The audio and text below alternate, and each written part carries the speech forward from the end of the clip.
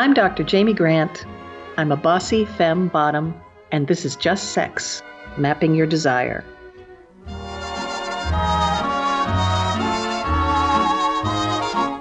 Today, March 22nd, as the crisis in our world escalates around the mass spreading of the coronavirus, I want to offer sustenance and faith in us based on our years of work in trans and queer communities, keeping each other alive.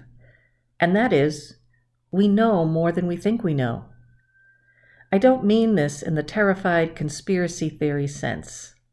I mean it in the grounded, connected, hopeful, we were never meant to survive sense. And that's an Audre Lorde reference for those who don't know it. Go and look that poem up right now.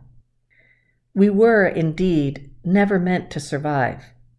And because of this, we have been figuring out how to survive, well, in my lifetime for decades. But if we look back at the histories of our people, literally for centuries, my great-great-grandmother, for example, bore 8 children in the height of the enforced starvation of the Irish people in the mid-1800s. I know her strength has helped me survive in the 20th and 21st centuries.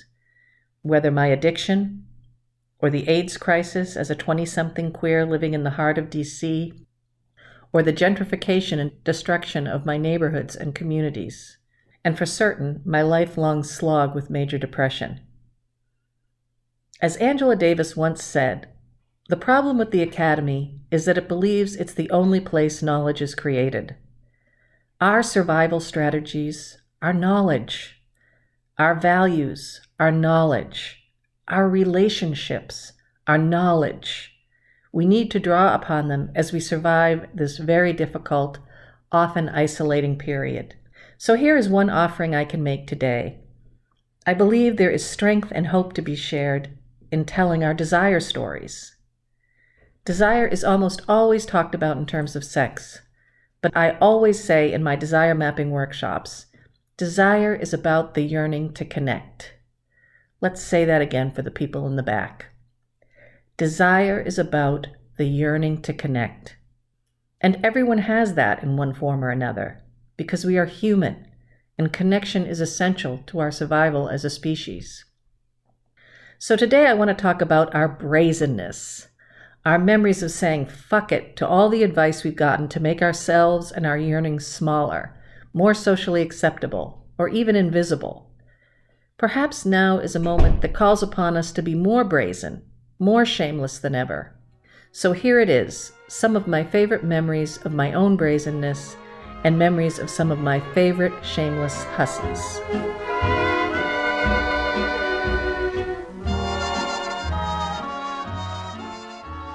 I can't remember exactly how old I was when I was first told that I was being inappropriate around my gender and sexuality, but I was young, pre-kindergarten maybe. Most of us remember these moments vividly because they are steeped in shame. Was it when my mother told me I couldn't pee in the woods among my best boy pals when we were playing? Obviously, one of the boys' mothers had told on me to my mom, and now I had to haul myself out of the woods, drag myself up the long hill to my house, because peeing beside my buddies was somehow terribly wrong, a scandalous mark on my girlhood. My mother says that when she told me I had to come home to pee, I looked at her, incredulous, and said, "Every time?" Because the thing is, none of the mothers were heaping shame upon their sons for pulling out their tiny wieners, having a quick wee, and going on with their day of play. Nobody else had to go home after this momentous revelation, just me.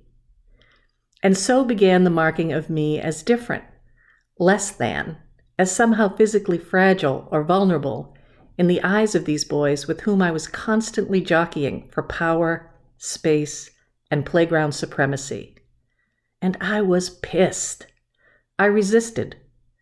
I often continued to squat and pee in their presence, and just as often I continued to beat them at whatever game we were playing. Perhaps this day was the beginning of my life as a gender and sex resistor, a shameless hussy. When I look back over my journey as a nascent lesbian coming of age in the 70s, it's full of moments like this, when some authoritative voice or institution in my life attempts to smack me back into line around gender and sex, and I simply refuse or smack back. And when I look around at my queer life, I realize that this is how I've chosen beloveds to accompany me on my journey. They are all resistors. Some of them identify as LGBTQ, many as queer or trans or gender expansive, but not everyone. Some identify as cis or heterosexual and are carving out lives of resistance within these often confining, more mainstream territories. Ergo, I live a rich life in a community full of hussies and self-proclaimed hoes. And through this podcast, I get to revel in our stories of brazenness every day. One of my favorite stories in Season 1 came from Zan Chiam, the director of the Gender Identity Program at the International Gay, Lesbian, Bisexual, and Transgender World Association. Zan described being rebuffed when he took a chance and expressed his attraction to a friend. Despite the rejection, he low-key pursued his crush at a conference after they appeared to be noticing and not noticing each other all day long at several events. When the two were later walking back to their respective hotels, Zan simply took the fork that led to his friend's hotel without a word instead of moving off toward his. And minutes later, when they went in for the parting hug, he held on to his friend, and suddenly it was on. They stood frozen in that hotel hallway literally for an hour, holding each other. I mean, I live for stories like this. Everything in our culture conspires to tell us that we should not pursue our lusts, that we are not worthy of love, of passion, of great sex. As a Singaporean trans man, Zan had to emphatically reject the wisdom, quote-unquote, of countless authorities in order to claim himself and his desire in the moments he was describing. There's a point in the podcast where he remembers sitting on a sidewalk afterwards, and he could still feel the imprint of this man's body on his body, because they had eventually moved into his friend's hotel room and then held and kissed each other for hours. He remembers telling him, "I absolutely adore you," as the sun came up. Zan talks about this as one of the most intense and passionate experiences of his life, noting, "And we didn't even have sex." Didn't they?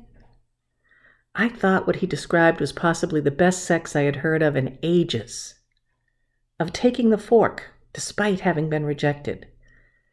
Going in for the hug, and then, wild astonishment, his friend started moving his hands to caress Zan's arms, his chest, and finally stepping into the privacy of the friend's room, kissing each other's necks, arms, hands, torso, feet, until dawn. On my list of brazen hoes, Zan has definitely made it into the top 5. When I remember and experience my own moments of brazenness, I feel a kind of reckless joy. There was that time, for instance, in 1979, when I didn't have a date to the senior prom. I was out underage drinking with a pal, and I looked across the bar at a tall Irish guy rocking a tool belt. I said to my friend, "You see that guy over there?" And my friend said, "What about him? He's like 20. I said, "I'm taking him to the prom." And what I remember about the ensuing negotiation was this. I had clearly communicated I was ready to have sex with Mr. Tall and Brawny by the time we were in the middle of our 3rd beer. And then I said, "You know what I thought when I first saw you?" He leaned in, all sexy and muscly and perfectly 21. He said, "No, what?" I said, "That's the guy I want to take to my prom." He instantly demurred. I mean, he was full grown, an electrician, and high school was already a blurry dot in his rearview mirror. He said, "I'm sorry, but I'm way past prom dates." I leaned back into him, all 17 and fearless and reeking of lust, and I said, "Oh, that's a shame." 3 weeks later, geeky me brought my hot electrician lover to the prom. Now, I have had roaring laughs with friends this year as I recounted my brazen hoe prom procurement dialogue. Laughter so hard that one or more of us had to run to the bathroom to pee. You see what I did there, right? I love that 17-year-old girl whom everyone was constantly admonishing, trying to get her to be less, want less. When I look back over the many fits and starts of my sex story, I love myself most when I am on fire and in hot pursuit. And the thing is, brazenness grows brazenness. When I finally started pursuing women in my 20s, I remember crushing on a shy butch who worked at the local lesbian health clinic. One day I just showed up at her workplace. She came down to the lobby to meet me and looked sort of confused or surprised. She said, "What are you doing here?" And I said, "I'm here for lesbian services." Or that time years later, burning with desire as I sat at a community event with a longtime crush who was an accomplished top in the BDSM community. She said, "What are you thinking about?" I said, "I was thinking I've never had the daddy that I truly deserve." Or that time in my 40s, when an activist I had longed for over many years put their hand on my thigh during a Butch Femme workshop at a national conference. When we were walking out of the ballroom, I turned to him and said, "So is that it? Are we going to do anything about this?" As our various friends started to swirl around us, oblivious to what was going on, he said, "I'll come up to your room later." And I said, "That's great, but don't be too late, because I've already been waiting a long, long time." In a world that tells us as women and girls, femmes, queer and trans folk, Black, brown, and indigenous people, people with disabilities, people living with HIV, fat people, non-binary people, that no one will desire us, especially not if we make ourselves vulnerable by revealing what we really want. Pursuing our desire is a profoundly liberating act. Sometimes that hot pursuit leads to great sex, and sometimes just the act of it, of believing in ourselves and our right to proclaim our lust, to have, hold, connect, kiss, worship, or fuck, leads to much more, to our power, our laughter, our beloveds, our very best life.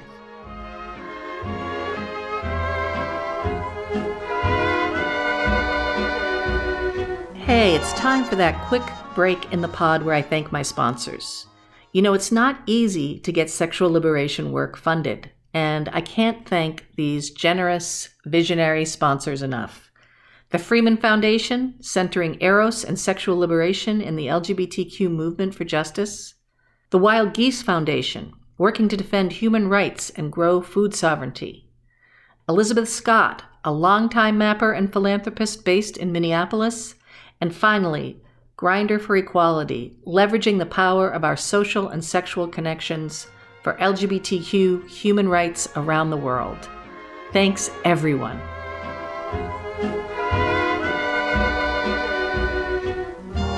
That's a wrap on Emergency Podcast number 1. I hope you are well. I hope you are breathing. I hope you are staying connected to the people, nature, and daily practices that help you remember yourself, your strengths, your brazenness, your worth.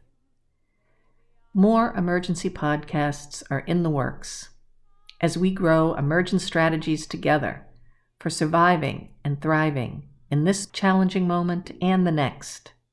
I want to suggest that while our in-person interactions are contracting, our phone, text, email, snail mail, and video connections must expand, and we can be expansive in them. We can be brazen, vulnerable, ever more true to ourselves.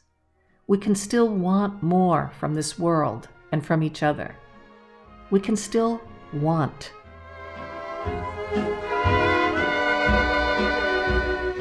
Hey, I hope you enjoyed the podcast. If you did, please head over to iTunes and give us a zillion stars. Send a link to your friends. Talk us up. If you'd like to respond to the show or stay connected, find us on social media under Just Sex Podcast and Desire Mapping. And if you have questions for me about your desire map or comments, you can email me at justsexpod@gmail.com. I'd love to hear from you.